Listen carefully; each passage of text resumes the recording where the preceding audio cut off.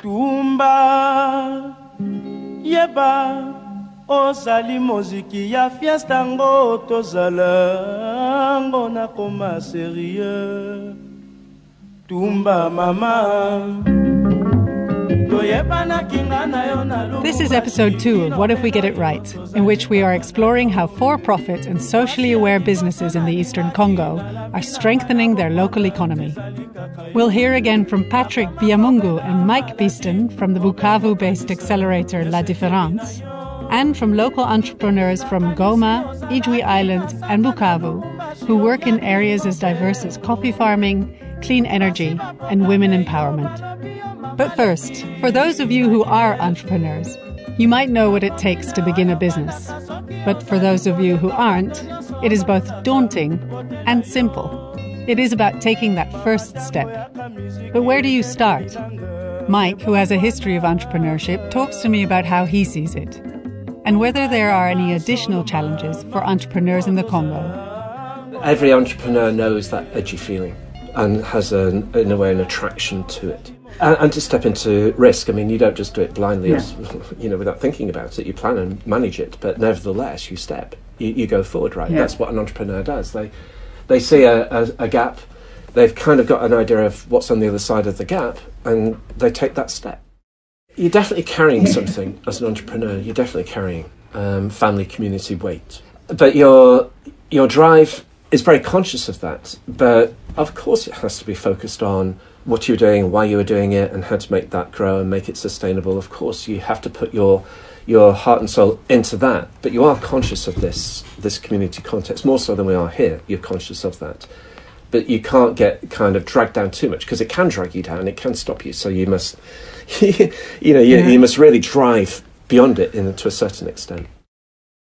Many people are already aware that, the catalyst is already in them. And I think that in a way, the trigger to be able to do something about it is, maybe a particular person that they've met or an experience that they've had, like with Boshikala. In a way, it's been an aggregation of things which has happened and allowed them, in a way, to step out of the general problem of Congo, which is suppression. Circumstances suppress people. But this kind of aggregation of their internal drive, meeting or having a connection with something, an education, an opportunity, they all collide together and they step into it. They intuitively say, I've got an opportunity now and I'll step forward and do something about it. But all of them will have had that experience. But internally, it was already there, just as it is in many, many, many people. But in Congo, the opportunity is rarely there, and that's probably the catalyst. Armand Chacot, who is a journalist as well as a project director for La Différence, set out to interview some of the entrepreneurs they support. Under her arm, a list of questions that we'd discussed. Her first stop was Douce Numwezi. Is it true for Douce that she just stepped into risk? What motivated her to get into business? For almost 10 years, more than 10 years, I've been a journalist, actively going to the fields, meeting women, talking with girls. And there were this question that around sexual and reproductive health that was not really talked loudly, if I can say this. And I was listening to women who got pregnant without knowing, to girls who went back to home only because she had her period. And I was asking myself, what can we do to resolve this kind of situation? As a journalist, I could only give my microphone, I could only give voice to the problem, but I couldn't act in any other way. So with other friends, we reflected on how setting up an organization that could bring another solution. Douce is a female entrepreneur who has set up a business called Uwezo Africa. In their factory, they make feminine hygiene pads, and when they are not making them, her team is raising awareness about menstruation and feminine hygiene. They work online and in the community, showing how to support girls and women. by on the one hand breaking through the taboo, and on the other literally making pads available. As women, there is this natural event called menstruation that needs a good way of being lived with, if I can say this, because during months, years and years, women and girls are not aware of how they can live freely. They can go to school, they can go to work, even when they are in their menstruation. And there is this taboo around menstruation that makes a lot of girls lose school, first of all. And when they lose school, there is no teacher who can come back and say, I can do an exam or I can give you a test again. And when she loses schools, just because she's in her menstruation, this is not normal, because afterward other pupils, they will continue studying and she will not. Also, there are a lot of consequences of not having a good menstruation education. There are a lot of girls who get pregnant only because they were not aware that they can now become pregnant. And also there is no education among boys and men around menstruation. And most of them, they think that this is dirty, or women, when a woman, she's in her menstruation, she can't cook, she can't be in front of you, or she can't be near you. And when it comes to participate freely in decision-making position, for example, in politics and others, if you are a woman who became pregnant, for example, and you are called here mother girl, it's not easy for you, because a lot of people will point to you and will say she's not a good wife, she's not a good woman, only because she got pregnant. And when you reflect on why she got pregnant, it's just because she didn't receive education around menstruation. So these kind of needs, they are really important to be taken into consideration, because they influence the way women will be living in coming years, in coming days. There are this kind of problem, this kind of needs that are really important to be reflected on, so they can influence the future of these women. They can influence the position of these women in the future in the community. Deuce is working in a civil society organisation. Her business is not quite so commercial. It has got definite commercial aspects to it. So, for example, she has been manufacturing sanitary pads, because, of course, their sanitation and these kind of issues for the girls in Congo is a big issue. And she's been trying to find answers to that, and those answers have to be commercial and sustainable in the long run. But she has a wider spectrum of interest, because she's been involved in journalism and women's issues for many, many years. Okay, a pop fact. The World Bank issues an ease of doing business report each year, in which they rank countries according to their own metrics of what creates a nurturing business environment. The DRC ranks number 183 out of a total of 190 countries. Things like dealing with construction permits, getting electricity, registering property, getting credit, paying taxes, trading across borders are all measured. And for each of these, the DRC ranks very low, somewhere between 144 and 187. There was one such metric in which it ranked pretty high, which was the ease of starting a business, coming in at number 54. Reasons why this is easy, or has become easier, is that the government has started simplifying procedures, creating a one-stop shop, reducing capital requirement, and, from 2019 onward, the DRC no longer makes it mandatory for female entrepreneurs to get their husband's approval to set up a business. So what is the current position of women in the Congo? More and more women are being considered in the whole of the society, because actually we can see them everywhere in political aspects, Some of women now can be member of parliament. Some of them, they are ministry. They are accessing on the ministry and also be part of different political platform. In our case, in the entrepreneur sector, we work with a woman who decide to start a micro hydro project.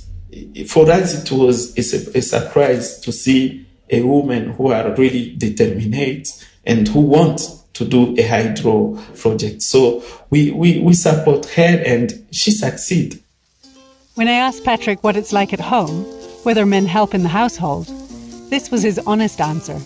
Not yet. Yeah.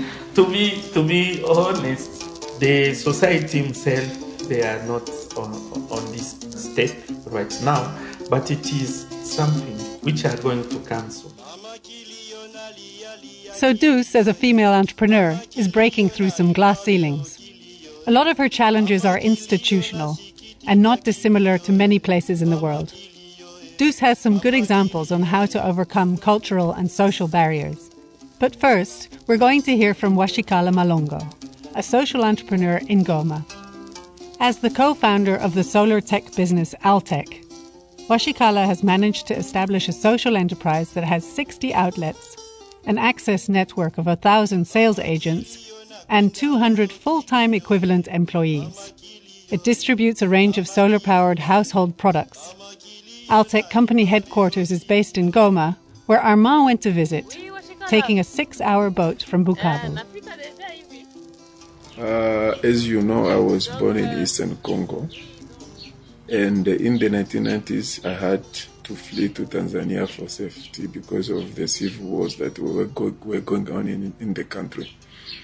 And so I lived in a camp in Western Tanzania for about a decade. And during my stay in that camp, which was called the Lugufu Refugee Camp, I got a scholarship that took me to the University of Dar es Salaam. And after that, after my studies at the University of Dar es Salaam, I decided with Ongwe to come back to the DRC. And when I arrived here, I worked a little bit with the UNHCR on some reintegration projects. And after that, I decided to found Altec Group with Ongwe. Ongwe and I were all born in Eastern Congo, and we also fled to Tanzania at the same time for safety during the civil wars in the 1990s. And we went to the same refugee camp. And we even also got the scholarship I talked about. So during our studies at the University of Dar es Salaam, we started discussing about energy poverty in the DRC because we took a course on energy and environment. And so we decided that we'll go back to the DRC and start a company in this field. We decided to just return to Eastern Congo and we started Altec Group and, piloting the distribution of a few thousand solar lamps. Energy poverty means a lack of access to energy, or as lacking access to an affordable, sustainable energy service. So what's the situation in the DRC? Over a decade ago, in 2009, only 11% of the DRC's total population had access to electricity. 10 years later, in 2019, it was 19%. So though the access rates are improving overall, they are still very low, especially in rural areas where about only 4% have access to electricity. The DRC's potential to generate energy is high, having a wide range of both renewable and non-renewable sources, from hydropower, biomass, solar, wind and geothermal, as well as fossil fuels, oil and natural gas. Approximately 9% of the country's generated domestic power comes from hydropower, specifically from 2 dams, the Inga dams. During Mobutu's presidency, from 1965 to 1997, the first large infrastructural project called Inga Barrage was built in the Congo River. It was to provide 351 megawatts of electricity as well as drinking water. Inga 2 was completed in 1982, becoming one of the biggest water power dams in the whole of Africa, providing almost 5 times as much electricity. All of Mobutu's prestige projects had something in common. They were built by foreign companies, incorporated the latest technological features, and were delivered as turnkey solutions. And they never worked properly. And the high-tech would be in the hands of local people who were not trained and who didn't know how to deal with it. Moreover, turbines were built to deliver energy to national projects, with no thought being given to branching the energy out to communities along the way. There is a lot of interest and goodwill from the international community to solve the problem of energy access and poverty. But what if these solutions started locally, with people who understand the circumstances and the complications? So they obviously understand the kind of daily conditions of life in Congo and are motivated to do something in their eyes. That means helping to give people the opportunity to buy clean energy solutions such as solar lamps, solar systems in particular. And we're also looking at how digital technology can contribute to that as well. So they're trying to find affordable ways that, in a way, onboard people into this system. Because so many solutions in other parts of Africa, they're at a level above Congo. Congo is a kind of step, it's not in the same economic circumstance, for example, as its neighbours. So you have to, in a way, kind of rebase your thinking in order to engage or to help people engage with for example, buying a lamp. If a solar lamp costs $30, then that's impossible for most people in Congo. They just simply can't. Even if it's $10, they can't. So you need to find a way to help them start paying for that lamp at less than $1 and continue paying to the end, and make sure that you're, in a way, understanding of their circumstances so that they can actually finish that payment and own that lamp. And Washikala and Yongwe really understand that. And because they understand Congolese circumstances and how to address them, they've been able to grow a business from scratch to the point where this year its budget for this year is over $8 million, which in the Congolese terms is fantastic. When we started, as I said, we decided to conduct a pilot involving the distribution of a few thousand solar lamps. And the idea when we started was to sell this, to use a cash sales model. But again, when we started, we realized that it was difficult to sell this product up front because we were dealing with some of the poorest households in the world. Alain Ndagano, Customer Service Manager at Altec.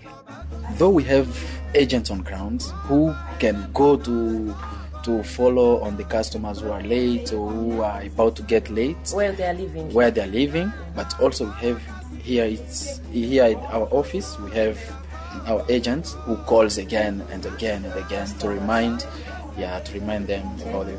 And also, as I said, we also receive calls whenever a customer, for example, can say, yesterday my agent didn't come and I slept in completely darkness. Please tell him to come. So they will receive the call. And also, if the customer has a problem with their system, solar home system, they call, we receive the call, and then we give it to our technicians, the logistics department, so that they can follow up and make sure the customer is well served. So a few weeks in, we decided to change our model. Instead of continuing to sell up front to households, we decided to adopt a credit model where we started to sell this product, solar lamps on credit. But again, as we decided to focus on teachers and health workers, and so what we were doing now was to sell on credit those products to sell to teachers and health workers. And what we realized was that the repayment rate was almost 99%. So we were very optimistic that it is a model that would work across the DRC, and that's why we decided to start scaling it. Derek Rugenge, developer at Altec. Yeah, the processes are simple. At the beginning, we started with a team of agents who are going to the field, meet the clients, talk to them about the app, and then the next process is help them create an account. Just go to the app, www.sombabian.com. You create an account. Then you place an order for the product you want. For now, we had only one product available, the cook stove. You place an order. Then we have an Orange Money, and we have an Airtel Money, and the Vodacom account, M-Pesa account. So after ordering, you pay. You choose to pay by the carrier you want, one of the two operators. You pay. Then after you've paid, we see that the order has come, and you can receive the payment through an SMS. We see someone has paid. And then in every city where we are, we have pickup points where let's say in Birere, we have a pickup point. If you purchase a product, you order, you pick your product from there. We make it easy for everyone around the city to pick a product from a nearby places. The intrinsic motivation of these entrepreneurs is rooted in the problems they see around them every day. They know their environment and their customers, which is necessary to build solutions that are rooted in community needs. But they also know they need to be agile and check their assumptions.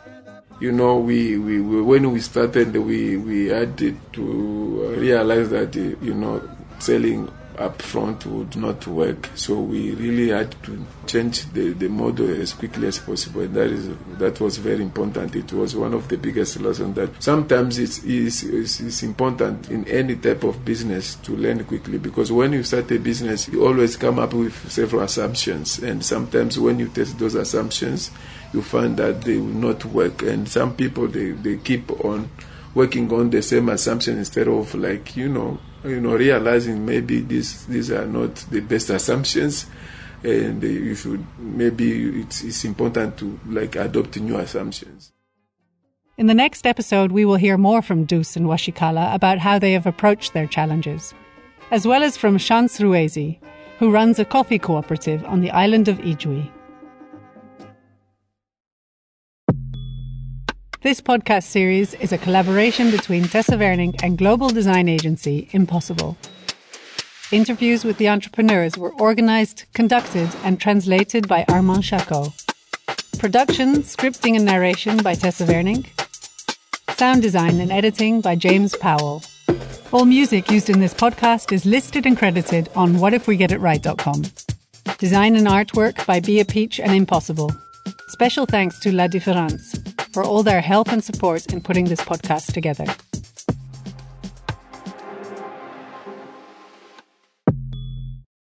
If you like this podcast series and are interested in learning more about how today's most urgent issues intersect with climate change, then check out Lily Cole's podcast, Who Cares Wins? From technology to food, gender to capitalism, each episode discusses a theme posed as a question. She interviews leading experts, activists and business people so that we can hear the different points of view that exist and better understand the nuances around some of the world's most pressing issues. You can find the Who Cares Wins podcast on any podcasting service or visit lilycole.com/whocareswins.